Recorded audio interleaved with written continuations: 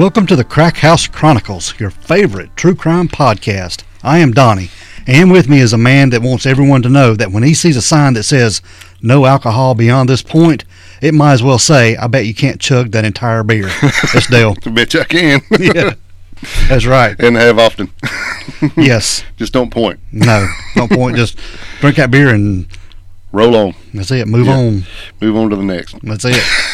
What's going on, man? What's going on with you? Yeah, same old, bro. That's it. Same old, same old. Yeah, man. Back in the Crack House doing an episode. Man, big day. Happy. Yeah. I'm ready. Yeah, we got a good episode today. It's going to be good. Yeah. Yeah. You got any good shout-outs or anything you want to talk about? Hey, look at that. Oh, man. Love that clap. Yeah, how you know it? You know what? That's coming. We have a brand new Apple podcast review. We have a 5-star review. 5-star. That's right. And this comes from Tosh.oc, and it says, 10 out of 10. Love this podcast and the way you guys present the cases. Telling everyone up here in North Dakota to subscribe. Man. That's awesome. Man, we really appreciate you. Thanks for taking the time to give us a little review there and the 5 stars, and thanks so much, even a little more, for spreading the word. Yes. We love the brotherhood and welcome to the family. Tell everybody in North Dakota about us. Yeah, tell them all. And pick up their phone and give them 5-star on their phone. Yeah, just show them how to do it. Yeah, show them how to do it. And we certainly appreciate it. Yeah, seriously, we do really appreciate it. Thanks so much for taking the time to do that. It's awesome, and man, that's just why we do it. That's all you have to do is just get on Apple Podcasts, click that 5-star, write something in the box. We get a notification, and you will get a shout-out. That's right, guaranteed. Yep. And also, please, guys, check the store page pretty regular. That stuff goes on sale. You can get you a T-shirt, hoodie, mug, something cool to wear. Yeah. And it's on sale fairly regular. Yeah, a good bit of time, actually. Yeah. Especially now. I guess going into the Christmas holidays. Yeah. So, yeah. You get something cool to wear, man. And it does help support the Crack House. It pays a few bills. It really does. Yeah. Other than that, we're going to get going this episode. All right, man. All right, Dale, we've covered a lot of cases, man, that we talk about suspects or persons of interest that law enforcement will call in to do a polygraph. Right. Yeah. And we report on those findings, and we'll often say that the person passed the polygraph or the person failed the polygraph. Or deception. They've shown deception. Yeah, or inconclusive. And really, we don't know what any of that means. Yeah, we say it because that's what we read about. Right. But, it's what happens in the case. But we don't know that part of the crime. Right. The crime world. And what is a pass and what is a fail, and et cetera. But today, I think we'll clear a lot of things up. Yeah, because we have a guy. We got a guy. We got the guy. And his name is David Bryant. He is a certified forensic polygraph examiner. He is from the state of Florida, around the Tampa area, and he has been in law enforcement for a number of years, and he's got a pedigree a mile long. Yeah, we could read that out, but then we wouldn't have him on the show. That's right. We just read that out. But we are so happy to have him on the show. He's going to answer a lot of questions we have about polygraph. And tell us a lot of stuff we don't know. Yeah. Hopefully. Yeah. We're excited about this. So. Oh, I'm just thrilled. Oh, yeah. Well, we've talked about this all day. But we want to welcome David Bryant to the show. Welcome to the show, David. Thank you. Thank you for having me. I hope I can answer your questions and provide some enlightenment as to polygraph, because it really is an interesting combination of art and science that's quite useful in the forensic community. Well, we're glad to have you on the show. Heck yeah. First, before we get going, tell us a little bit about you and your background. I told a little bit, but you know more about you than we do, so you tell us about you. Don't lie to us. Well, sure. Like everybody in polygraph, I kind of fell into it backwards. I don't think anybody ever sets out in life to become a polygraph examiner. Most of us come from a background of either military intelligence or from law enforcement as a police detective, and that's where I came from. I started out as a uniform patrol officer, ended up excelling in working undercover narcotics investigations, and was an instructor at the police academy, had a good career, and along the way kind of learned more and more about sex crimes and addiction issues and drugs and such, and that led me to interview and interrogation school, which is kind of a prerequisite for polygraph school. And then towards the end of my career, a psychologist friend of mine came to me one day and said, "Hey, are you certified to do polygraph exams?" I said, "No, I've never been to polygraph school." I had to take one, of course, for security clearance, but and for applicant screening when I became a police officer. But other than that, I really knew nothing about it. And just what everybody else knows from Hollywood on Polygraph, of course, which is mostly bad information. But so he was doing dealing with sex offenders on a post-conviction basis who were on probation, and as a condition of their probation, they were required to submit to polygraph exams to verify that they're telling the truth to both their probation officer and to their therapist. And so it's a great program to keep sex offenders contained. And he said, with your background, you would really be ideal for this kind of gig. And I said, I should look into that. So I did, and I went to polygraph school, and I ended up starting my own private business at the same time I was working for the police department. I made sure there was no conflict of interest. I didn't take any criminal cases in my jurisdiction. But I was doing post-conviction sex offenders for Department of Corrections on probation cases, and I retired from the police department 3 years ago. And now I do private cases, so I work for a variety of private attorneys, insurance companies, and I even take some of those domestics from people who want to know if their spouse cheated on them and stuff like that. Wow. So we do a wide variety of stuff now. Wow. Yeah. Not just criminals, but everything. Yeah. Not just criminals anymore. No, I do applicant screening is part of what I do, and I contract out to a couple of different police departments that can't afford a full-time polygraph examiner to do applicant screening, because it really is a great tool to help a background investigation get some traction and find out things that, frankly, you're never going to find out in a background investigation. Some of the information that I can get from a polygraph exam is stuff that you would never get from doing a background investigation. You're just not going to get it because the information is known only to the subject, and he's not going to give it up unless he figures a way for you to find it. And polygraph is a way to find stuff that is being concealed. Well, tell us exactly what is a polygraph. Okay, well, that's a great question. That's a great place to start. Yeah, exactly. Polygraph comes from Latin, of course. Poly means many, graph means writings, and that's what we're getting with a polygraph instrument. And it is a machine. There is no such thing, first off, as a lie detector machine. That technology doesn't exist and never will, in my opinion, because lies are much more complicated than people think. It's a deep psychological process, and there's a lot of reasons why we tell lies as human beings. Some of them are necessary. Lying is an important part of human interaction, so it's part of who we are.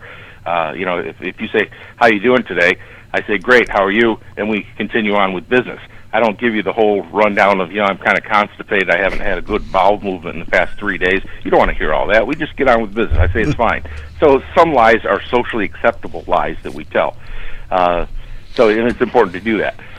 But polygraph is measuring psychological process what it's measuring is physiological responses that are based on psychological processes.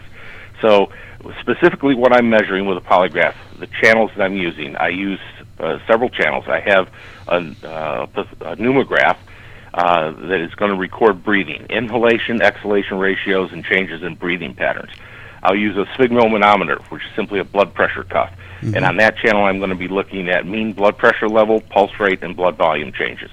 Then I'll use electrodes that can either be on the plates on the fingertips or electrodes on the palm of the hand. You can put them on their feet, but I don't like to mess with people's feet. I usually just stick with the hands. Yeah, exactly. And that measures electrodermal reactions on the surface of your skin. It's affected by sweat glands. Right? Then we use a plethysmograph, and that's basically it's a little light that shines through your finger. It's looking at blood flow to the extremities. And then, of course, we use a motion sensor. That's usually a pad that the person sits on during the test.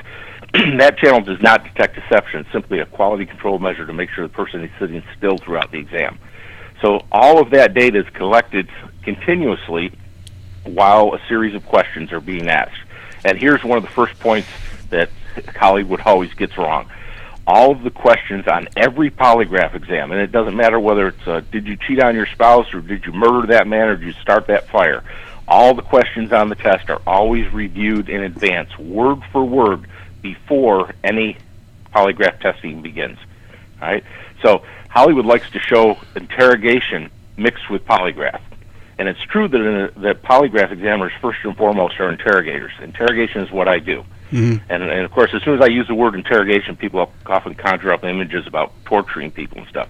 And we don't torture people. First off, it's illegal, it's unethical, it's immoral. But from a scientific standpoint, it's ineffective. If you hurt me, I'll say whatever I think you want me to say so you don't hurt me anymore. It's not necessarily going to be the truth. So torture is not what we do. Modern interrogation is more like salesmanship. It's about overcoming someone's objections, building bridges to build relationships, getting the person to cross the bridge, closing the deal. It's really just like selling a car. You're trying to appeal to this person to obtain information and to get them to see it your way, understand what they're saying, address their needs, and then come to a conclusion that you can mutually agree upon. So that's what interrogation is.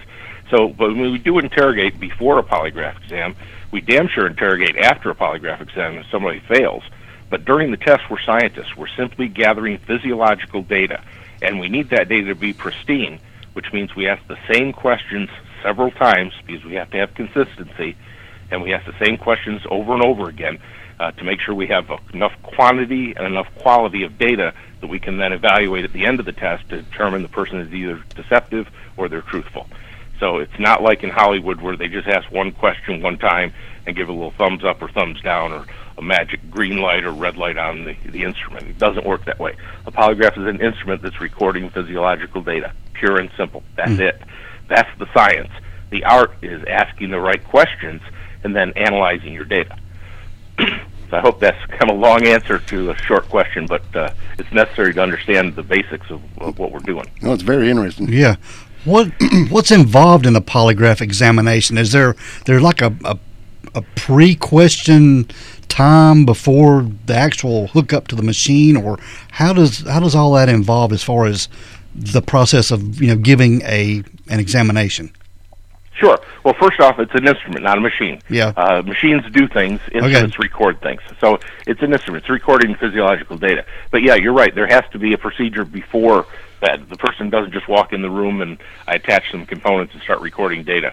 There's a long conversation that happens. In fact, most of the time spent in a polygraph session is going to be in the pre-test interview phase.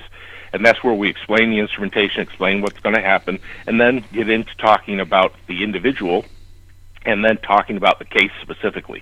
So before I get ready to do a polygraph exam, I want to know all I can know about that person, and I want to know all I can about the case. So it's often said the highest level of security clearance is that of a polygraph examiner, because a polygraph examiner needs to know everything he can about the case before he walks into that room. And you want to know what you can about this person. Because I'm an interrogator. I want to appeal to this person. I want to know what's going to work with them, what turns them on, what turns them off, what I should avoid, what I can use, because I'm going to try to build bridges with this person, and I want to be able to communicate with this person. Okay. And then I want to know from them all that they know about the case. And then specifically what I'm interested in finding is what is it that they're denying. It's a great case for me if the person gives me a categorical denial. If I'm asking about robbing a bank, and this person says, "Look, I've never robbed any bank in my life, and this bank you're talking about, I've never even been in there. I don't have an account there. I've never been in that place. I don't even really know where it is." Great, easy test for me. I'm going home early because this guy's either flat out lying or he's telling the truth. Either way, I'm going to get good charts on him. It's much harder for me if he says, "Look, I've robbed lots of banks, just not the one you're talking about." Okay, I'm not going home early anymore. This guy's going to be a little harder, but I'm still going to get a good test out of him, assuming he's telling me the truth. Because I can pass this guy, but he's got to tell me some information. I have to be careful how I word my questions to make sure that I'm measuring what I think I'm measuring. Mm-hmm. So I've got to make sure I ask the right questions. You ask the wrong questions, that's the art, then the science becomes worthless. So you have to be sure of your questions and make sure they apply properly to that situation and to that individual. If you don't do that, the test is garbage, and it won't help. So it seems a lot of this is know-how also, with added to the instrument, right? Yeah, experience is vital right. For polygraph. Yeah, you couldn't give someone a basic instruction on how to administer a polygraph exam and expect them to use it with any degree of accuracy.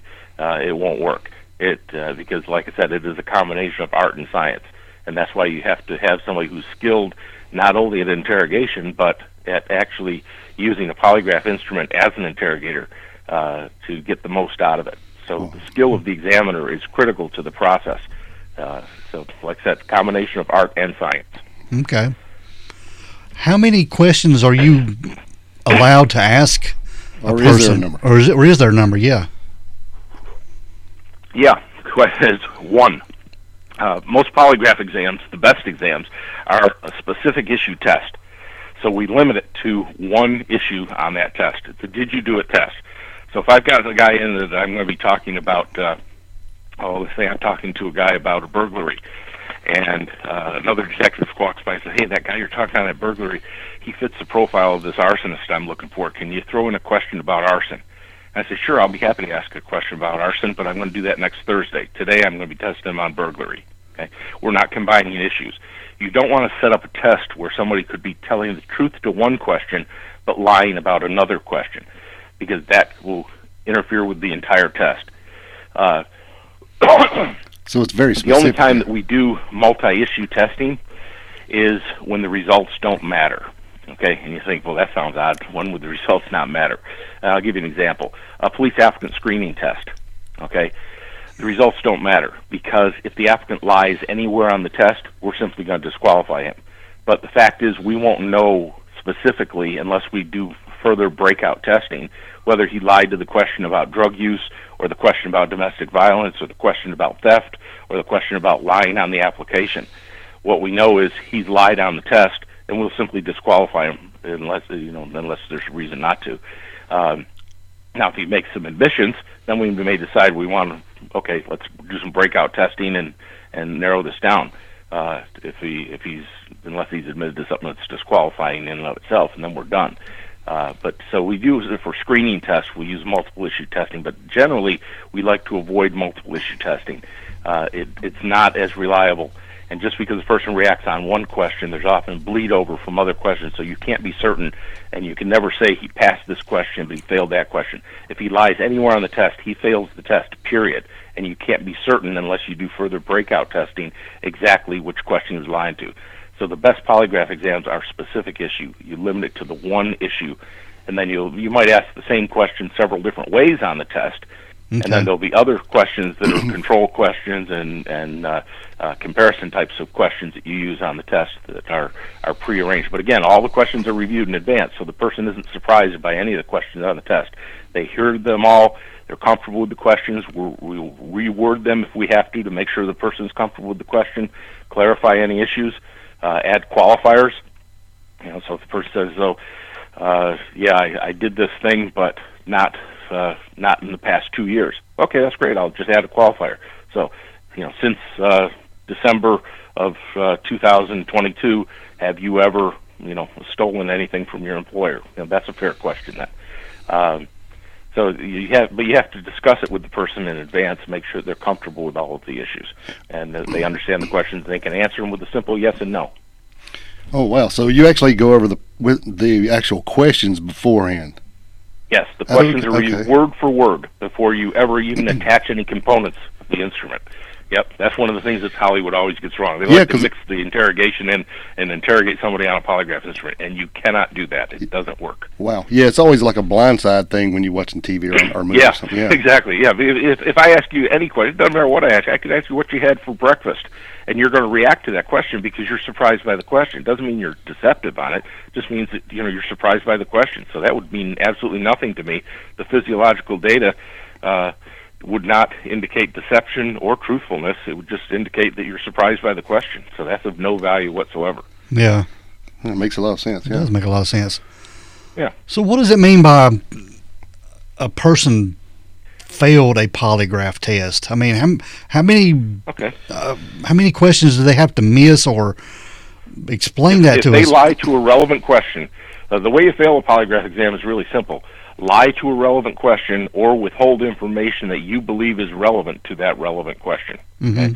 And when they say if the results are they failed the test, that means that they showed a significant reaction to a relevant question, and that's deception. So then you have to look at the question and say, all right, what did this person say? And you ask the person right on the spot, because the post-test interrogation is going to be right immediate. The polygraph examiner is in the perfect position now to say, hey, because the subject already knows they're lying. So now that you know they're lying, you can tell them, now I know you're lying, what are you lying about? And that's the post-test interrogation is actually very simple and straightforward, because they already know they're lying. Now you know they're lying, so you ask them, what are you lying about? I know you're lying. What are you lying about? And you try to clear it up then. And that may mean more testing, but it depends on what they're admitting to. Yeah, all the cards are on the table at that point. Yeah.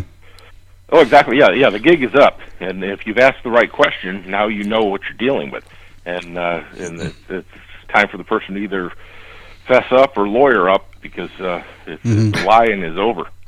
Well, what does it mean when a test is inconclusive? We hear that a lot. Yeah, absolutely, and that's a fair call for a polygraph examiner. Inconclusive simply means I don't know. Okay, it doesn't mean the person lied, and it doesn't mean they've told the truth. But the fact is, they did either lie or tell the truth.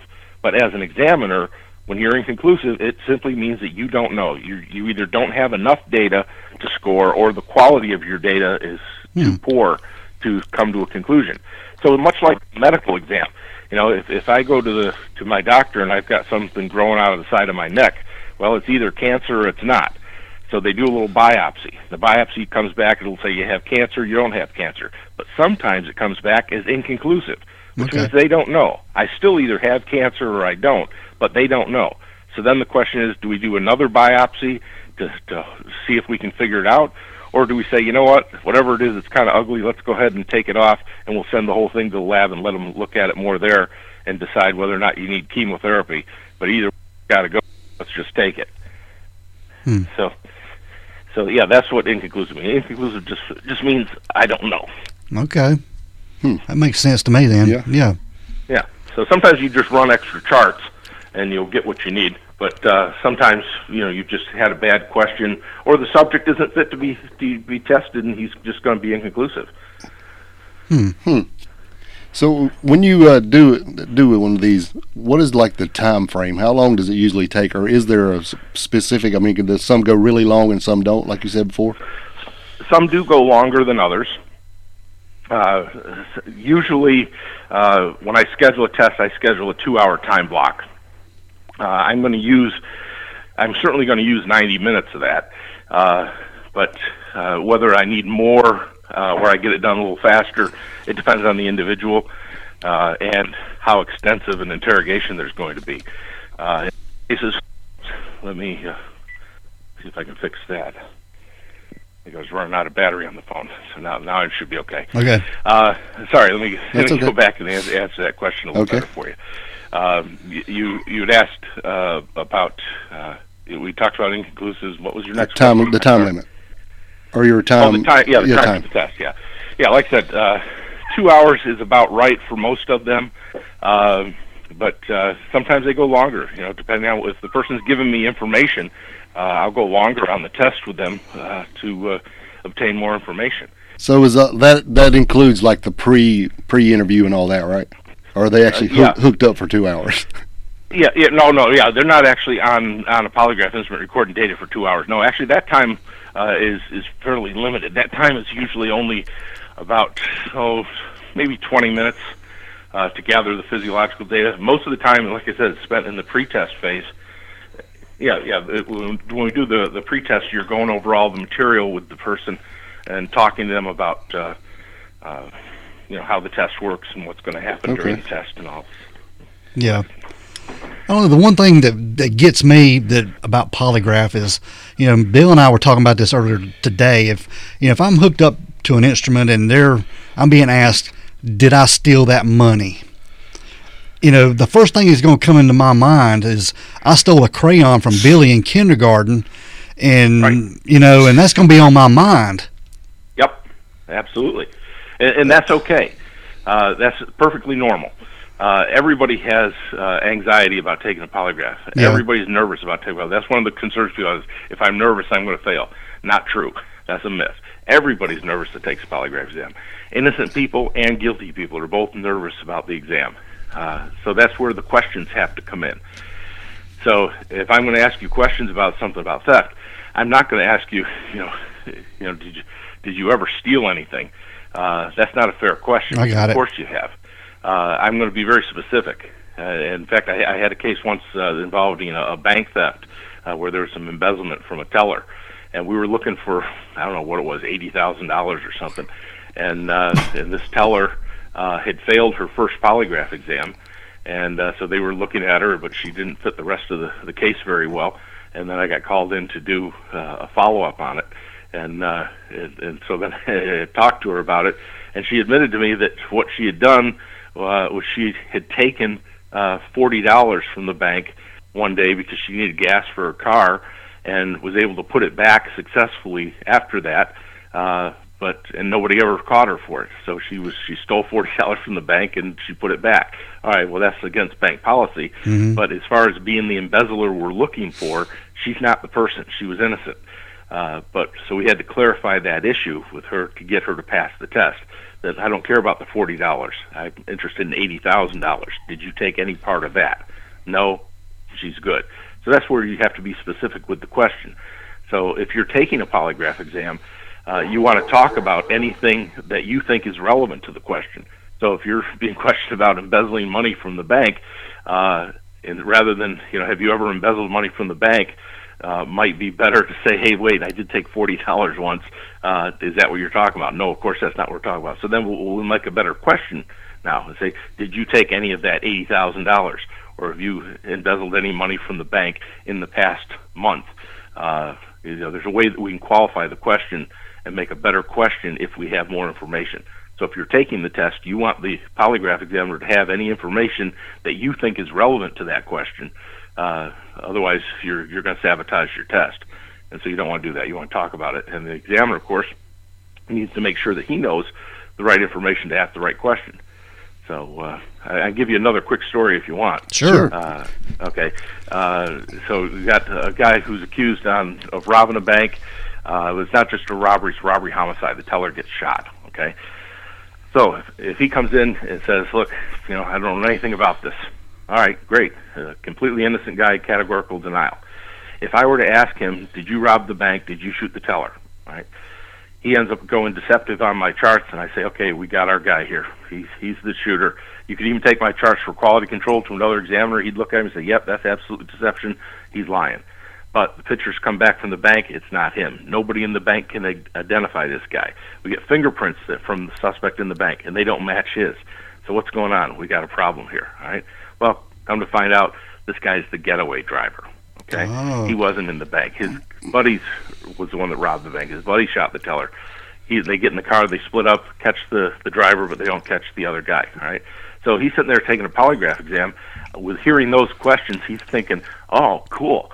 I'm nervous about this test, but I'm feeling better now. They're just going to ask me, did I shoot the teller? Did I rob the bank? No, I did not. Cool. I'm telling the truth. I can pass. No, you won't. You're going to fail every time because you're withholding information that you know is relevant to that question. So he legitimately fails that test. The science works perfectly. He's deceptive. He fails the test. What fails in that scenario is the art.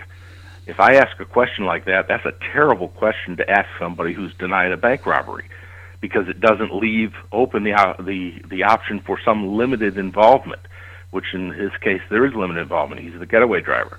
Now, one or two things can happen. He could either tell me up front, hey, look, I didn't shoot the teller, I'm just the getaway driver, in which case I'll ask a better question. I'll tie my questions to specific behaviors that he's denying. So I might ask him, did you go in that bank and give the teller a note demanding money?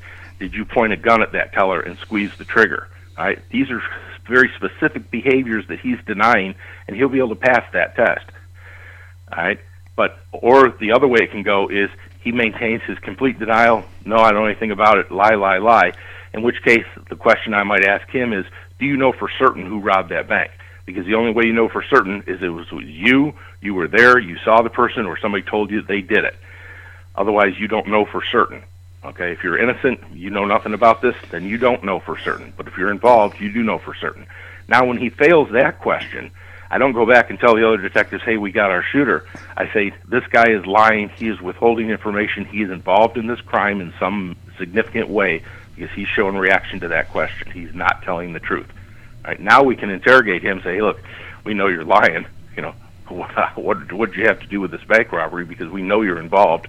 What are you not telling us? Okay? So you've got to ask the right question. That's where I got to where I told you originally it's a combination of art and science. The science is straightforward. You're gathering physiological data. The art is asking the right question. If you ask the wrong question, you can make a mess of an investigation. So you have to ask the proper questions. And depending on what the subject tells you, you can ask a better question or a worse question. But if you ask the wrong question, you can mess up a test. Wow. Yeah. So really knowing what you're doing in all this pre-interview stuff is really almost as important as actual machine time.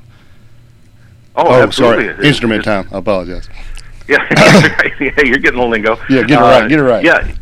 Yeah, absolutely. It's critical to the process. Yeah, if you screw it up in the beginning, you can't bail it out with the technology later. It doesn't work that way. You have to have the art proper in order for the science to work for you. Very interesting. That is interesting. Wow. See, I didn't know all that stuff. Yeah, I know. No, of course Yeah. not. Hollywood doesn't teach it that way. No, huh? They teach it like it's just this magic box that you throw up there, and you know, a red light comes on if they're lying, a green light if they're telling the truth, and then you ask your next question, and it'll do the same thing again, and it's like a magic Ouija board for policemen. Yeah, that's what it's made like on TV anyway. Yeah. Yeah, we wish we had that, but no, that, like I said, that technology just doesn't exist. Yeah, I remember I was telling Dale today. I remember watching a old TV show with F. Lee Bailey, Lie Detector. I don't know if you remember that TV show or not. I do. Yeah. I remember watching that as a kid. Yeah. Well, they were doing it for entertainment purposes. Yeah, now, exactly. F. Lee Bailey actually went to polygraph school himself because he was so intrigued by polygraph, and he insisted that his clients all take polygraph exams because he knows it was a good tool. And he was an attorney of such high stature, he did not want to be embarrassed by one of his own clients lying to him in court. So he didn't want to take any chances that he was going to get blindsided by a client who's lied to him. And you'd be surprised how often people lie to their own attorneys. I see it all the time. That's brilliant. And you know, you always tell people don't lie to your doctor, your lawyer, or your accountant because they're on your side and they can't help you unless you tell them the truth. But still, people lie to their own attorneys. And F. Lee Bailey was one that he knew that, and he wanted to make sure his clients, he needed to know the information. He would still defend them. He's got no problem with defending guilty people. Hell, he defended O.J., for God's sake. Yeah, so, right. But, you know, and here's a little fact that came out after the O.J. case. O.J. actually took a polygraph exam. Oh, yeah? And what happened is the media was following O.J. around, and they caught him going into an office with a polygraph examiner. And so they confronted him on it, and O.J. not being smart enough to just keep his mouth shut. When they said, well, did you take a polygraph exam? O.J. responded, well, I tried it on, but it didn't work very well because the needles were jumping around too much. So what actually happened in that case, because I'm privy to some information on that's now no longer classified, is that what he'd arranged, F. Lee Bailey arranged for O.J. to take a polygraph exam, a straight, you know, did you do it kind of test, and he instructed the examiner to run an incomplete test. In other words, don't collect a lot of data. He wanted him to collect about half the data that we would normally collect on a chart, and then stop the test after he's gotten halfway through, which means he's presented the questions, I think, just once or twice instead of the normal repetitive times, proper number of times. And after that abbreviated test, he said, give him a break and call me. So the examiner did exactly what he was paid to do. He ran the chart just up to a certain point and then called F. Lee Bailey, and F. Lee Bailey said, take the chart that you have right now and score it out and tell me what you got. And F. Lee Bailey's in the polygraph examiner, so he understands scoring of charts. Right. And the chart was clearly going in the deceptive direction. There was no doubt about it that if we completed this test, it would score out as a deceptive exam. And at that point, F. Lee Bailey said, stop the exam. We are done. Go no further. And this is an inconclusive test because it was not completed. And the examiner agreed. Yeah, I don't have enough data. I haven't collected a amount of data to score this, so I can't write it. This is a failed exam. It's an inconclusive test. So that's why O.J. was able to say, yeah, I tried it on, but it didn't work for me. But there were no needles involved in that test. There were no pens on that. It was a modern computer polygraph instrument, and the subject cannot see the the charts during the test anyway. So O.J. would not have known anything about what his charts looked like. He would have never seen them. So that was ridiculous for O.J. to assert that. Good Lord. But a lot of people believe, also one of the common beliefs is the old analog instruments. Hollywood loves them. That's the ones with the paper coming out the side and the pen scratching around on the surface. Those are antiques. We haven't used those in over 20 years. Today, everything is computerized, and it's a laptop computer with a bunch of accessories and attachments that go on. But it's a laptop computer screen is what you're looking at during the test.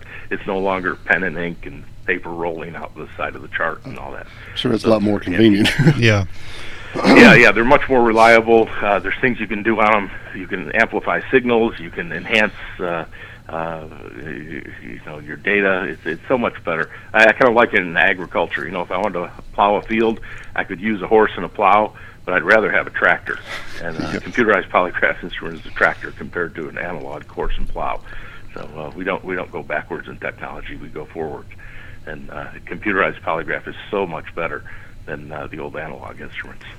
Well, explain to us about, we're talking about O.J. in court and all that stuff. How much is we've always heard the myth that polygraph results aren't admissible in court. Is that true? And explain that to us a little bit. Yeah, generally they're not. Now, that being said, I've testified as an expert witness in polygraph cases in court, in both state and federal court on polygraph. So it does get admitted in certain circumstances, but generally it doesn't, and nor should it, in my opinion, because it is a combination of art and science. And we don't want to reduce trials to my polygraph expert versus your polygraph expert, and then we're going to argue about charts and how we scored them. Polygraph is better used as an investigative tool, and it's used all the time in decisions about an investigation and decisions about how to prosecute a case. But those are all in negotiations before court. As actually presenting it as a piece of evidence, it's a standalone piece of evidence. No, generally you don't use it that way, and most of the time it would not receive any admissibility for that, nor should it. So when somebody says it's not admissible, what they really say is there's no blanket admissibility for polygraph, and nor should there be. Okay. But it comes in by stipulation all the time. It's certainly used even in court for he said, she said situations. We get it brought in that way. But most of the time these are done pre-trial and sometimes post-conviction, like for sex offenders. They're given polygraphs as a condition of probation. They've already been sentenced, and now they're given polygraphs that are court-ordered polygraphs to make sure they're not lying to their therapist or probation, so they can keep them on the right track and monitor them. So yeah, it is used in legal things all the time, but it doesn't get blanket admissibility as a piece of evidence. But I can tell you, if you look at the court decisions on what does, where our accuracy is, nobody is as good as DNA. DNA is kind of the gold standard, but even they are 99.999 percentile, but they're not 100%. They're very good. Fingerprints, if you've got enough points on a fingerprint, you can get way up into that 99th percentile. We're somewhere around 85 to 95% accuracy, which places us less reliable than DNA and fingerprints, but actually more reliable than eyewitness testimony, ballistics, and impressions. That's really good. So we're those things are down in the 50, 60, and 70 percentile, and we're over 80%. So we're much better than ballistics. Wow. But yet ballistics gets admitted routinely, and polygraph doesn't. So that might not be fair either. But I'm not one that thinks that we should have trial by polygraph. We're not that good yet. There is an error rate, and that's part of the process. Yeah. So what we try to use instead of polygraph is the person's admissions. And the admissions, and I've been in cases before where I've testified as to what the person said, but I'm not allowed to talk about the polygraph exam because that's not part of that, could be prejudicial towards the jury. But his statement to me absolutely can be admitted. He told me this during interrogation. Here's what he said he did. Okay, that's absolutely admissible. Okay. So yeah, that's why you use proper polygraph. It's part of the interrogation. Yeah. So you're just using a piece of it for the testimony then. I'm kind of using the results. Yeah. I used the polygraph was the tool that got me to confront him in the interrogation, and his admission in the interrogation is what's going to get used later on. And frankly, most of those don't get used in trials, because if the person admits to the crime, they're usually going to take a plea deal, and there's not going to be a trial. Like when I do sex offenders, people who molest kids, my motivation there is to spare a child from having to testify. Yeah. To spare this issue from going to court, because when you go to court, it's a roll of the dice. You don't know what's going to happen. The jury might buy what he's saying, or they might not. But if I get a confession out of him, the trial's probably over. That's just a question of what the sentence is going to be now, because if he admits to it, we avoid that whole possibility of getting this person found not guilty, or the case disappearing, or the witness is not testifying well, or the jury not buying what he had to say, or who knows what can happen. Trials are always a roll of the dice. But confessions, that's a sure thing, and then you don't have a trial. So it saves the taxpayers a lot of money, and it keeps the victim from having to testify, which is something that I'm always interested in having done. Yeah, definitely. Yeah, definitely. Man, it's really neat stuff, man. It really is. Yeah. So what is the big difference between, say, a criminal investigation and a job app screening as far as what you do on your questions and stuff? You mean a criminal-specific exam and an applicant screening test? Correct. Oh, okay, sure. I'm sure it's a big difference. The difference is what I know. In a criminal test, I know what I'm looking for. I'm looking for a murderer, I'm looking for an arsonist, I'm looking for an embezzler, I'm looking for a thief, or whatever. On a applicant screening test, I have no idea what I'm looking for. It's a blind fishing expedition. So I've got to cover all the likely areas, and I'm going to be asking for information from this person. So I'm going to go over with them all the things that I'm interested in. So like for a police applicant, I'm interested in, did he lie on his application? Has he lied about his work history? Has he lied about any disqualifiers? Like, is he, the right age, not a convicted felon, a U.S. citizen, all that kind of stuff. But then I also want the character issues. I want to know about, have you ever been fired from a job that you haven't talked about? I want to know about illegal drug use. I want to know about your credit history. I want to know about things you've stolen from work. I want to know about any crimes you've committed that were undetected. And typically, you'll get silly stuff, things that aren't disqualifying. Like, okay, I stole beer out of my neighbor's refrigerator in his garage when I was 16, and we drank beer and skipped school one day. Okay, fine. What else? I smoked marijuana. Okay, when was the last time? How many times total? Okay, great. We'll move on from that. What else? I shoplifted a candy bar. Okay, how old were you? Well, I was 12. Okay, anything since then? No. You ever stolen anything from an employer? Well, yeah, I took stationery from the office. I took pens and paper. Okay, total how much? Okay, $50. Great. Anything else? Ever stolen any cash? Ever stolen anybody's ID? So I'm asking a whole variety of questions, and then I'll reduce them down to the things that I'm interested in on the polygraph, and then run charts on those issues. And if I can clear him, if he passes all those hurdles, then I know that he's given me information that's complete and accurate, and then somebody else can decide, yeah, we can live with that, or no, we're going to disqualify him for that. So I've had people admit to felonies.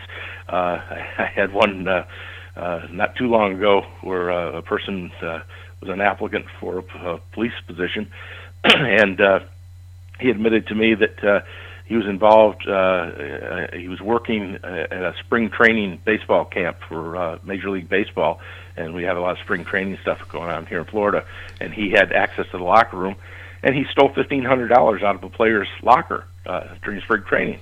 I said, well, that's interesting. This was a year before.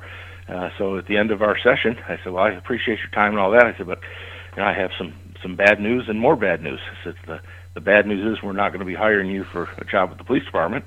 And the more bad news is outside there's a detective here from the sheriff's office that wants to talk to you about that theft you admitted to. Wow. and he was arrested on the spot. So, and then, like I said, that's the kind of information. Yeah, they had an active case on that, but they had no suspect in mind. But he admitted to it during a pre-employment screening. Kind of stupid of him, but I'm glad he did, because they cleared that case. And we spared ourselves from hiring a potential thief and giving him a badge and a gun. Yeah, no doubt. That's a win-win for everybody. Wow. So how often is it when a person is told that, we want you to come in and take a polygraph, that maybe they're scared of the polygraph and they just go ahead and fess up? Oh yeah, that happens all the time. Yeah. I have some detectives that the threat of me, they threaten them with me, and I never see the case because they get the confession before I ever get there, and that's fine too. Saves me coming down to get it. Yeah. But, yeah, that happens all the time. People are afraid of polygraphs for two reasons. One is they know they're lying and they're going to get caught, and the other is they're innocent and they're afraid they're going to look like a liar. So I can educate the latter. If somebody says, I'm afraid of this polygraph because, I think you're not going to believe me. I get that. I'd be nervous about that too. Oh, yeah. And I can assure them that that's not the case, and I do a little pre-test with them. I do it with everybody to calibrate the instrument, but I show them where I have them pick a number and then lie about it, so that they can see that yes, it really does work, and that if they tell the truth, they're going to be believed, and if they lie, they're going to be caught. So I give them a chance to kind of lie for free. It also gives me a chance to adjust the sensitivity on the instrument. That's really the main reason I do it, for a scientific purpose. But for the innocent person, it helps reassure them that they're going to do fine on the test. For the guilty party, it amps them up even more. And you'd be surprised how many people will confess to me at that point in the test. They say, "Oh, wait, this really works. Well, let me tell you something first before we go any further." Okay, great. I love it. Makes my job easier. In fact, sometimes I get such a good complete confession in the pretest that I never even run the charts. I never even get a chance to polygraph them because they've admitted to all the elements ahead of time, and I've got a complete confession. There's no reason to go any farther, and that's great. That's a good day's work.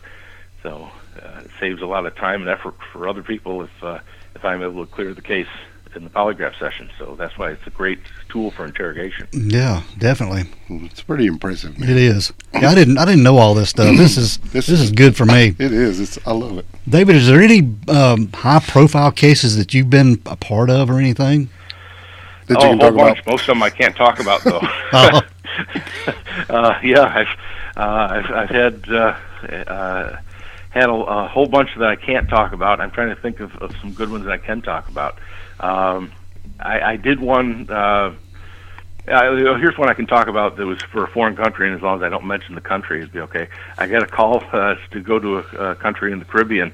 They had a theft. People breaking into these villas that were. This island is full of extremely wealthy people. It's the main source of income for the island. This is a place where people like to go to disappear for a little while and hang out with their friends and do whatever they do, but they can disappear and not be bothered and have a lot of privacy.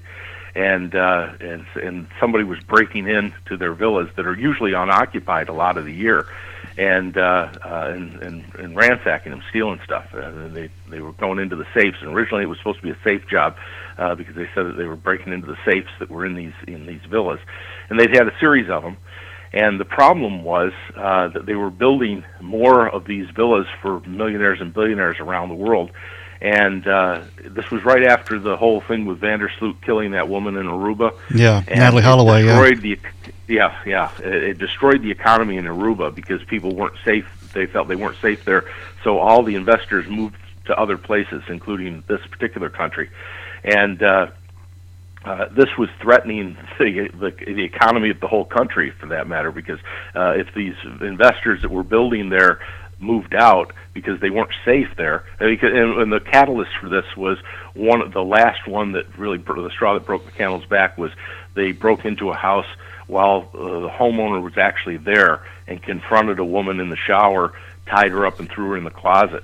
And then that was the final straw. Then they said, okay, this isn't safe anymore, and they couldn't contain the information that was getting out about this place being unsafe. And so they said, we have to solve this crime right now.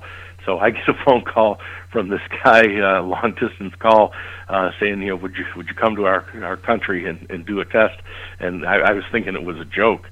So I demanded a pretty high fee, and he agreed immediately. And I said, well, you're going to have to pay me up front. And I said, because I'm not getting on a plane until I know that I've been paid. And he says, yeah, we'll take care of that. And sure enough, they wired me the money. And I said, all right, I'll get on the next plane and I'll be there. And I get there, and they had 10 suspects for me to interrogate. And they had already interrogated everybody, and so they'd already made a mess of this, which is typical in polygraph cases where they try everything first, and then when they run out of all options, then they call the polygraph examiner. I always like them to call me early on things rather than wait till after you've messed everything up. Yeah. But in this case, that's typical. They call after the fact, and I get out there, and I devised a very simple test so that I could screen everybody quickly, these 10 people, and get down to my proper person. So I did a test that allowed me to eliminate 7 of the 10 people very quickly. And then the other 3 I brought back for more intensive interrogation with them. And at the end of those 3, I was able to clear one. Another one I discovered they weren't the thief, but they were stealing all kinds of stuff from the company. They were in the maintenance, and they were stealing gasoline, and they were actually raising plants and then selling them back to the company. It was kind of a scam they had going on. But my actual criminal, the person who really was doing the crimes, he did very poorly and tried to cheat on the polygraph. He used very clear countermeasures to try to subvert the test on the second go round. So. And based on what he was doing, I knew exactly what he had been doing. He'd been studying on the internet, and I even knew which site he had gone to obtain this ridiculous information that he got on how to cheat a polygraph test. And so I then shifted the focus of my interrogation with him. Since I wasn't going to get a confession out of him, there was a little bit of a language barrier, but also he had been interrogated before. I had nothing to offer him. There was no incentive. There was nothing I had to bargain with in this case. So I decided to focus my interrogation on cheating on the polygraph, and I locked him into the concept that not only did he not cheat, but he said that he did not have access to the internet, and he hadn't been on the internet in over a month. And I said, well, that's great. So he's locked in on that, and I know damn well he's been on the internet to get the information he had to cheat on my test. So I got with the local detective there, and I said, here's what you're going to find. We need to get his computer, because he's been on the computer, and I can tell you exactly what website he's gone to get the information that he has to cheat in this manner on my test. I said, how do we get a search warrant? And he said, we don't need search warrants. He said, just go kick in his door. So this island is, they don't have the U.S. Constitution there.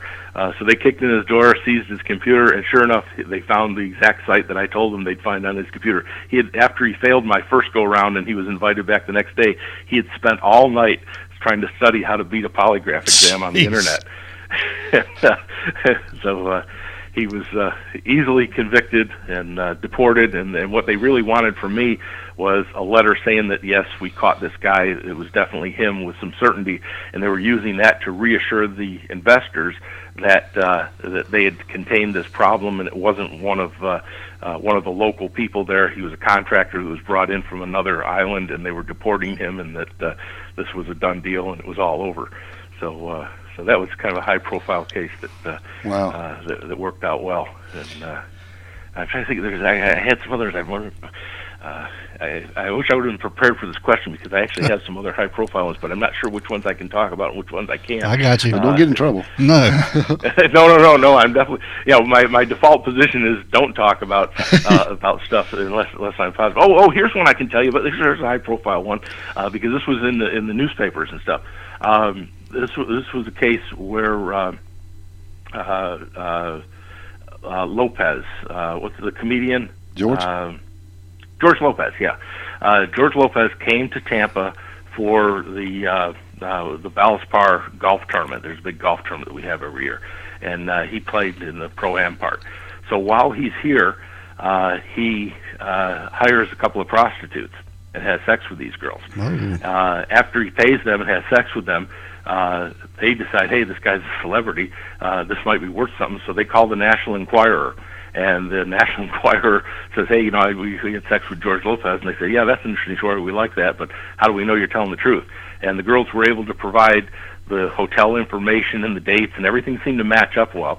But the National Enquirer still said, you know what, to their credit, I'm not a big National Enquirer fan, but to their credit, they called me and they said, hey, we have a source for a story. Can you polygraph them and see if it's true? And I said, sure, that's an easy one. They're either lying or they're telling the truth, the easy test. So I test this girl, And indeed, she passed. She's telling the truth. She did indeed have sex with George Lopez, and he paid her $500. And then she brought her friend in, and she paid her $500 too. And they both had sex with George Lopez.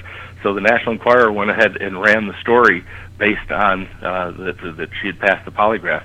And subsequently, it came out that, yeah, indeed, he did have sex with her. He admitted to that, and he ended up divorcing his wife. And it turned out she had given him a kidney before that, too. So it was like, I remember that. Pretty bad stuff. But yeah, so that's all out in the open. Yeah. And that's one I can talk about because it's all public now, anyways. Yeah. So, but yeah, typically when people do poorly on a polygraph test, even criminal tests, if I work for a private defense attorney, attorney-client privilege extends to me, which means I can't talk about it. And most of the time when their clients fail, it's a tree that fell in the forest. Right, never happened. I can't talk about it, and the attorney-client privilege applies. Now, they obviously treat their cases a little differently then. In fact, I had one recently where it was a violent felony assault, and the person was saying, no, they're innocent, and they're telling their lawyer they didn't do it, and on they're going. The lawyer thought it was a little hinky and said, let's do a polygraph. And I tested him, and there's no question about it. Even his alibi was weak, and his story made no sense. And when I polygraph tested him, he's clearly deceptive.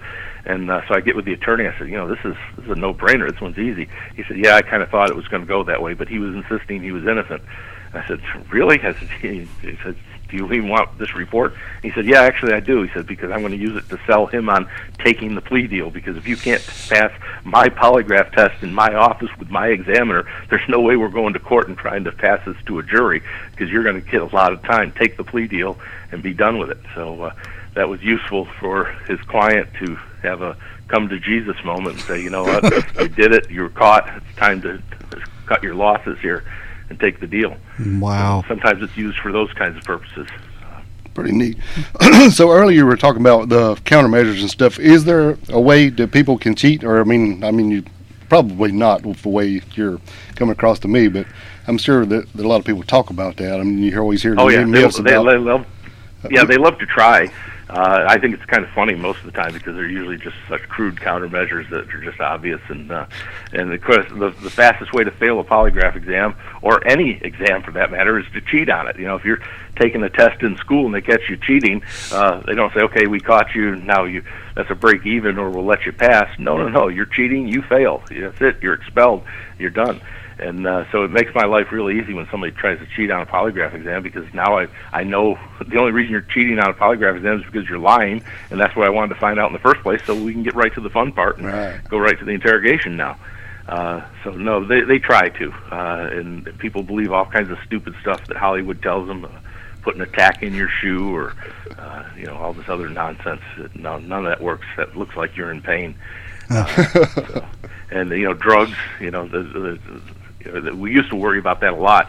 The federal government was obsessed about it, that people could take drugs. Spies and stuff could infiltrate government agencies if they took drugs and beat the polygraph. So they did a lot of research on this, and it come to find out it doesn't work. The amount of drugs that you need to take just to get inconclusive on a polygraph exam makes you so obvious that you're in a stupor that nobody would test you in the first place. So, if the person can't walk into the room without assistance and sit in the chair without falling asleep, you got to make sure you have somebody who's fit to be tested. That's right. If they're out of it, you wouldn't test them in the first place. You said, no, there's something wrong with this person, I'm not testing them. But even at that, all it would result in is the person would be inconclusive on the test. If you did test them, it isn't going to cause an innocent person to pass or a guilty person to fail. It's just going to cause your inconclusive rate to go up. So because you can't turn a drug on and off when you want to tell the truth and tell a lie. And most polygraph exams have known truth and known lie mixed into the test just for that reason, for quality control. So I'll have known truth questions. I might ask you, is this the month of December? Just a simple known truth question so I can see what it looks like when I absolutely know you're telling the truth. Or I might use a known lie question to ask you, have you ever violated a minor traffic law? And I want you to answer no to that question. So now I've set you up to lie on a question, and now I can see what it looks like when you're telling a lie. So there's a lot of different techniques we use for different situations, but that's a very common one that we'll use known truth and known lie questions mixed into a test. Wow. Yeah, I'm blown away. I'm loving this. Yeah, this is good stuff. Well, good. I'm glad I could educate, entertain, and inform and enlighten people a little bit about what we do and what we can do, what we can't do. Yeah, because we've covered a lot of. We just do mostly cases, murder, Sure. serial killers, Missing people. Yeah, missing people and stuff. But this is like a first for us going in this direction as far as learning more about, fighting crime and what people do to, like what you do. And this is what we wanted to incorporate into our show a little bit. Good. Well, it is a great tool for interrogation. It's one of the forensic tools that we use. Mm-hmm. It's a very misunderstood tool. And one of the things we can't test people. What we're not good at is we can't. I'm not a psychic. I don't predict the future. I can't test on emotions. Intent is a tough area for me because sometimes intent is the whole key to the thing. Is did the person intend to do that? And that's always a tough one for me because sometimes I can test on intent, but sometimes I can't. It depends on how I can define it. Because did somebody knowingly do something? If we can establish that they were aware, that's fine. But if you can't establish that, you really can't test on something that somebody should have been aware of. Mm-hmm. So that becomes a dicey issue. But as far as actual behaviors and testing, did you do it? Did you act in this manner? That I can test on. But I can't predict the future. Will you always be faithful to your husband in the future? I can't test somebody on that. I'm not a psychic. I can't help you with that. But if you've done it in the past, that I can help you with. So, earlier you were talking about advances in tech, like coming from the analog machine to what instrument and you know what you're doing now. What do you think about the CVSA or the ID tech stuff that they're talking about? CVSA is a joke. CVSA is computerized voice stress analysis. And where this comes from, if you'll indulge me for about 5 minutes here, I'll give you the whole story. You can edit out to the boring parts, I guess. This actually came out of the time when Polygraph used analog instruments, the big clunky instrument with the paper coming out the side, stuff like that. Right. And during the era in Vietnam, is actually where this came from, they said, hey, we capture an enemy and we want to interrogate him, we want to get valuable information and intelligence, but by the time we take him back somewhere to be interrogated and get a polygraph exam done, the information will be stale. So, time is important here. If we had a way of doing it faster, it'd be much more valuable to us. So he said, what could we do that would be as good as polygraph, but much faster and more efficient to use? So the government spent a bunch of money on research. Well, at the same time that this happened, they were also doing research with audio stuff, and somebody was looking at some of these what they call microtremors that occur in the voice. And the microtremors that occur in a voice that you can pull out of a recording will identify someone, much like a fingerprint would identify someone. Okay, so you can take this fingerprint off a table and say, this came from me, but it could not have come from you or anyone else in this room. It had to come from this person. And they look at these microtremors and they say, hey, these are unique to the individual, and they can match up to say that this voice came from this person. That's very valuable, and it's still used today in messaging and stuff. If you get a sample of Osama bin Laden or something, since we have a known sample of his voice, we can then match up those microtremors and say, yes, this is definitely him, and not just somebody impersonating him. It's a true voice sample. So that part is good science. But somebody along the way looked at those microtremors and said, hey, that kind of looks like a polygraph chart. I wonder if we could use that to determine if someone's telling the truth or telling a lie. They said, oh, that's interesting. Let's look into that. So they spent a whole bunch of money, like more than $10 million, researching this. And come to find out, you can't. It does nothing at all to detect deception, just as I can't say that fingerprint came from you while you were telling a lie. It doesn't collate that way, okay? But the average person doesn't know that. So this colonel who was working that project was retiring from the military, and he said, hey, you mind if I take my data with me? And they said, no, it's of no value to us. It doesn't work, so we don't care. And he decided to take it to market. And he created this computerized voice stress analysis that basically recorded these microtremors in your voice. And from then on, it became a marketing ploy. And he said, hey, here's what you do. go give it to some police department who can't afford a polygraph examiner, and just tell them, look for Christmas tree types of patterns in these voice stress, which every voice stress analysis will have a Christmas tree type of pattern. And if you see a Christmas tree pattern, interrogate, because the person's lying to you. Well, the vast majority of people that we arrest as criminal suspects are in fact guilty. We don't pick people at random off the street and charge them with crimes. There's a reason why this person's in custody. So the majority of them are indeed guilty. And when you interrogate guilty people, some guilty people will confess. That just happens naturally. Well, now you have this little tool that you've convinced them that this is a magic instrument that has determined they're telling a lie. And upon hearing that, some guilty people will say, okay, you caught me, I did it. But it's an interrogation trick. The tool did absolutely nothing. It just made funny little pictures. So they mimic the setting of a polygraph, ask questions, even ask control questions and all kinds of other nonsense, basically to sell it to the individual taking the test that this is science, and then hope they get a confession out of the person. But there is no science to it whatsoever. It's all just magic and illusion. So it's not scientific. It's just an interrogation trick, a very expensive interrogation trick, but just a trick to convince somebody that you've done something that you believe that they believe that you know they're lying, and then they might confess to you. So it's stupid. It shouldn't be used. It's unethical, I think, to use it on for police applicants. Although there are some departments, even here in Florida, that use computerized voice stress analysis for applicant screening. And I think it's unethical, and it's foolish, because if the person knows any better, they say, hey, great, this is going to be easy. I can tell them whatever I want because they're not going to know the difference. And some applicants that are undesirable applicants will look for an agency that doesn't do proper polygraph to try to get on the job because they're keeping a secret that would disqualify them if it was revealed. So that's a problem as far as I'm concerned. So if you're an agency that's going to use an interrogation trick like that, at least don't get fooled by your own nonsense and know that you're using a trick. But the groups that sell CVSA, they don't let you in on the joke. They don't say this is a scam.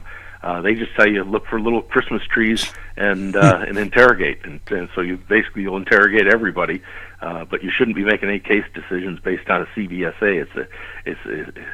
It's got less reliability than astrology charts.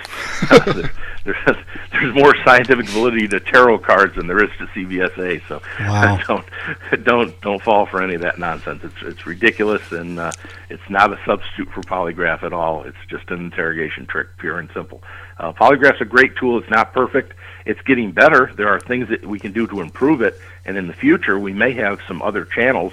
One area that's very promising is pupil dilation.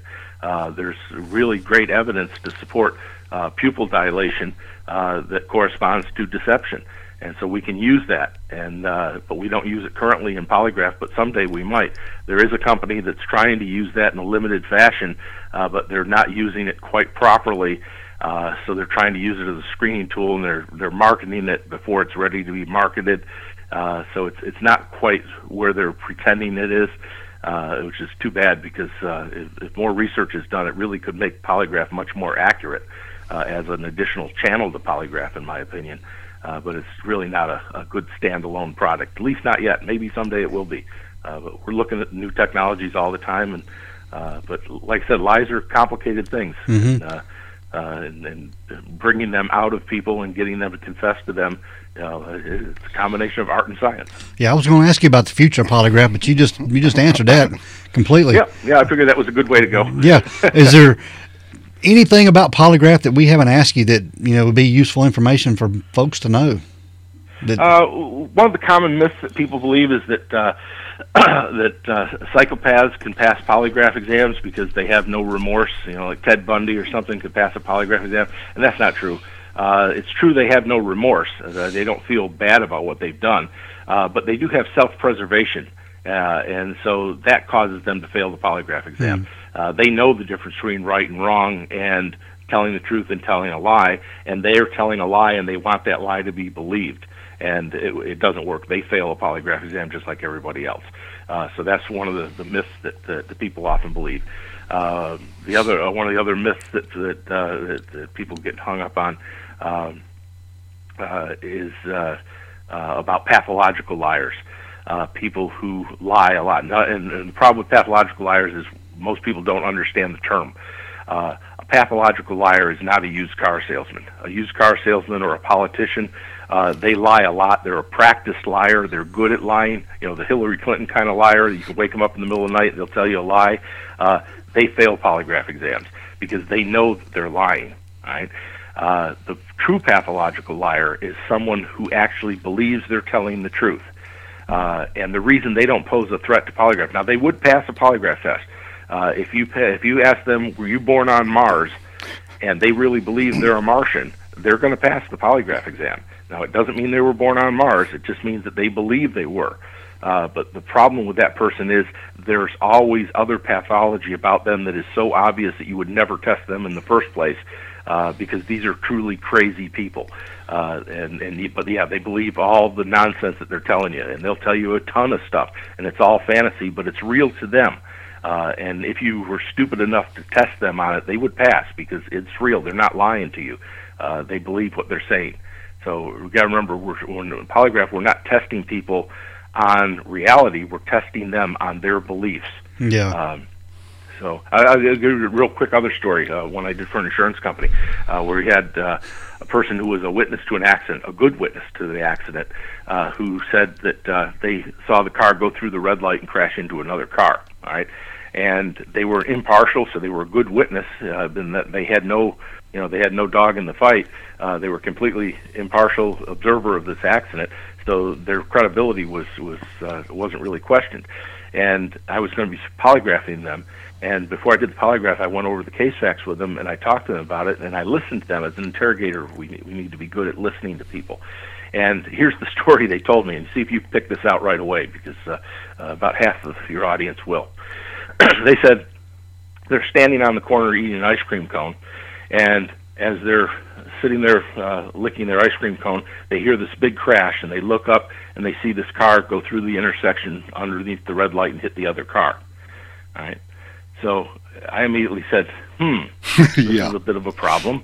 We're out of the proper sequence here. Mm-hmm. And so we went back over it again with them, and they told me the same story. They're eating their ice cream cone, heard a big crash, looked up and saw this car go through the red light, hit the other car. So this person is not lying. They really believe that they saw a car go through a red light and hit another car. But the fact is they didn't. They're not a witness at all. They heard the crash. They're present during the crash. They heard the crash. And when they looked up, they saw that the light was red. But they didn't see the car go through the red light.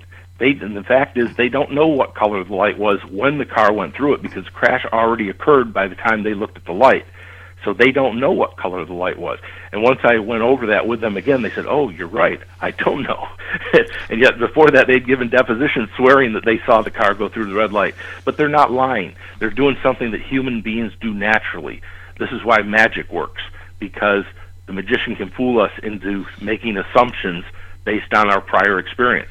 And for this person, when they hear a crash and they look up and they see a red light, they put together what happened. Yes, that car went through the red light and hit that other car. That's a logical progression of what happened. But the fact is, lights change quickly, and we don't know what color the light was when the guy went through it, because that's what's pertinent to the case, not what color the light was afterwards. We know the light turned red afterwards, but what color was it when we went through it? We don't know. And that person doesn't know either, because they heard the crash first. Right. But that's not a lie, because that's a normal human thing to put things in a logical order.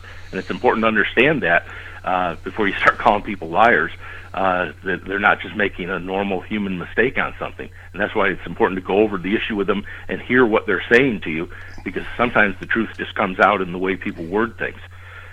Which leads me to another point on other technologies that we use, because as an interrogator, polygraph isn't my only tool. There's other tools in my toolbox. Polygraph is my best tool by far, but if I don't have polygraph, I can use kinesic interviewing techniques, which is the body language stuff.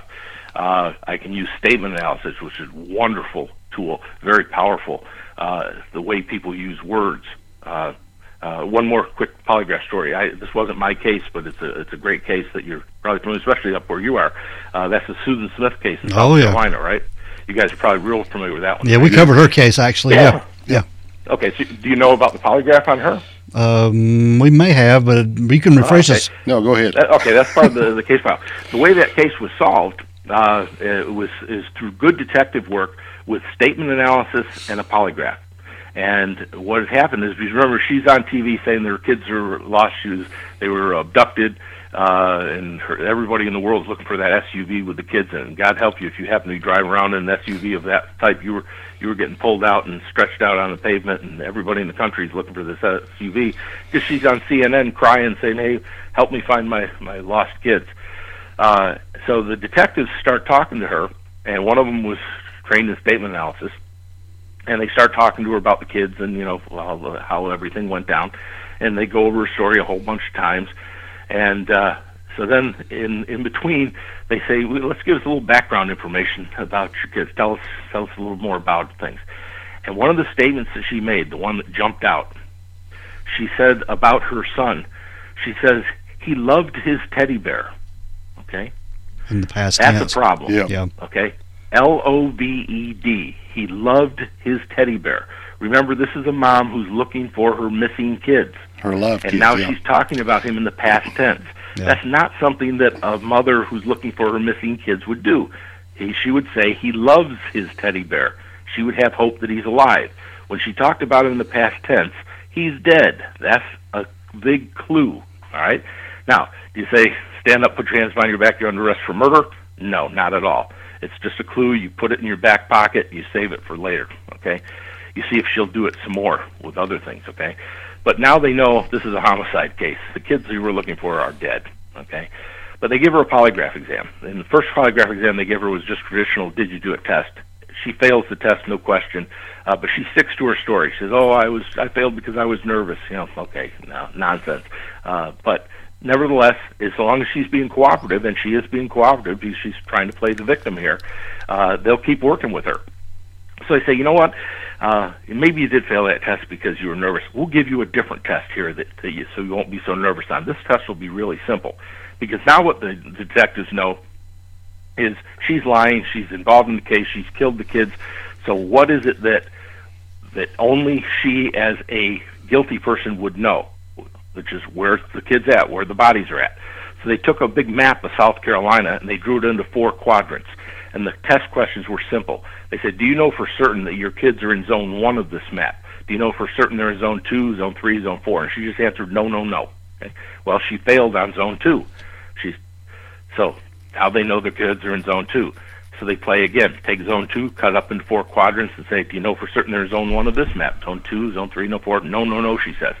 They play this game with her 3 times, and as every time they play the game, that lake is getting bigger and bigger because the maps are getting more and more precise. And after 3 times, she realized what was up, and she gave it up and said they're in the lake. Oh, wow. That's how that case was solved. Through good detective work, good statement analysis, and good use of polygraph. Yeah. So, it's brilliant. I don't know if you were aware of how that all went down. No, we weren't aware of that at all. That was a polygraph case. Yep, that was definitely... Polygraph is what solved that, and it was good use of polygraph with a well-trained examiner who knew to use what's called the searching peak attention test. It's a very basic exam that we do where we have information that is known only to a guilty party. And it's kind of like the game of Clue, Colonel Mustard in the library with the candlestick. Mm-hmm. You just narrow it down. So, yeah, that's good use of polygraph. And a good, well-trained examiner can apply his skill to those situations and his interrogation skills to know what questions to ask and how to use it to have a proper resolution. Now, the kids were already dead, so there's no happy ending there. But at least we got her and got her convicted as well. She deserves to be, and I think she's still in prison in South Carolina and will be for many years to come. I think she's up for parole next year, 2024. Probably, but I suspect she'll be one that'll probably get rejected. Yeah. Sometimes the parole system gets it right, and especially on a high-profile case, nobody wants to be on the commission and said, "Yeah, we're going to let Susan Smith go early." Yeah, right. She's had a lot of problems in prison. No doubt. Yeah, I'm not surprised. Yeah. Well, David. Yeah, but she flat out murdered those kids. Yeah. Mm. Well, David, we certainly appreciate you being on our show. This was very enlightening to us. I loved it. Yeah. Well, you're welcome. I hope your listeners will find it enjoyable and, like I said, information, entertainment, and so they can understand how this works and what we can do and how Polygraph can be a good forensic tool if you do it properly. You got to do it right. Yeah. You've done a great job explaining and doing it, and just showing us that basically it's just to be important as the examiner is the technology to me. You just got to be knowing what you're doing, how to ask questions and what questions to ask. Well, thank you. I'm glad I was informative. I hope I lived up to your expectations. Oh yeah, surpassed. We'll maybe call you back again. Yeah. Well, call me back anytime. I'm happy to answer questions. As you see, I'm more than happy to talk about what I do and how I do it. We're all kind of egomaniacs, I guess. If you do this business long enough, you have to be overwhelmed with self-confidence. Otherwise, you can't do this stuff. You got to have a certain amount of charisma and confidence to be an interrogator. Yes. I'll get this put together, and it'll drop on all of our podcast platforms Monday morning. So I'll send you. Okay, yeah, I'll look forward to hearing how it comes out and how it sounds in the final cut there. Yeah, it'll turn out great. Good. Well, David, you have a good night, man. We certainly appreciate you doing this. Yeah, thanks so much for taking time out to talk to us. We really appreciate it. Yeah, we do. You're very welcome. It's a pleasure talking to you. All right, have a good night. All right, good night. All right, bye-bye. Bye-bye. All right, Dale. Again, we want to thank David Bryant. Wow. Polygraph examiner extraordinaire. Extraordinaire. Yeah. Oh, man, I loved it. Yeah, he was very informative, and, man, I learned a lot. I did, too. I learned a lot because I was like, wow, I was sitting here picking my jaw up over and over because I'm like, this is so cool to know all this and how to go about doing it. And it just brings a lot more to, especially when we do other cases or new cases when they say they've taken a polygraph. Because I don't want to call it lie detector because that's not what it is. And it's an instrument. Yes. It's not a machine. You know all about that. Yeah, I got scolded. Yeah. But really, it was really cool of him taking his time to come out and do this. And I don't know, it's just really cool to do stuff like that. And I'd like to do more stuff like that in the future, actually. Yeah, we wanted to do something a little bit different. Hope you guys dug it as much as we did. Yeah, we want to do something a little bit different and stay in our true crime.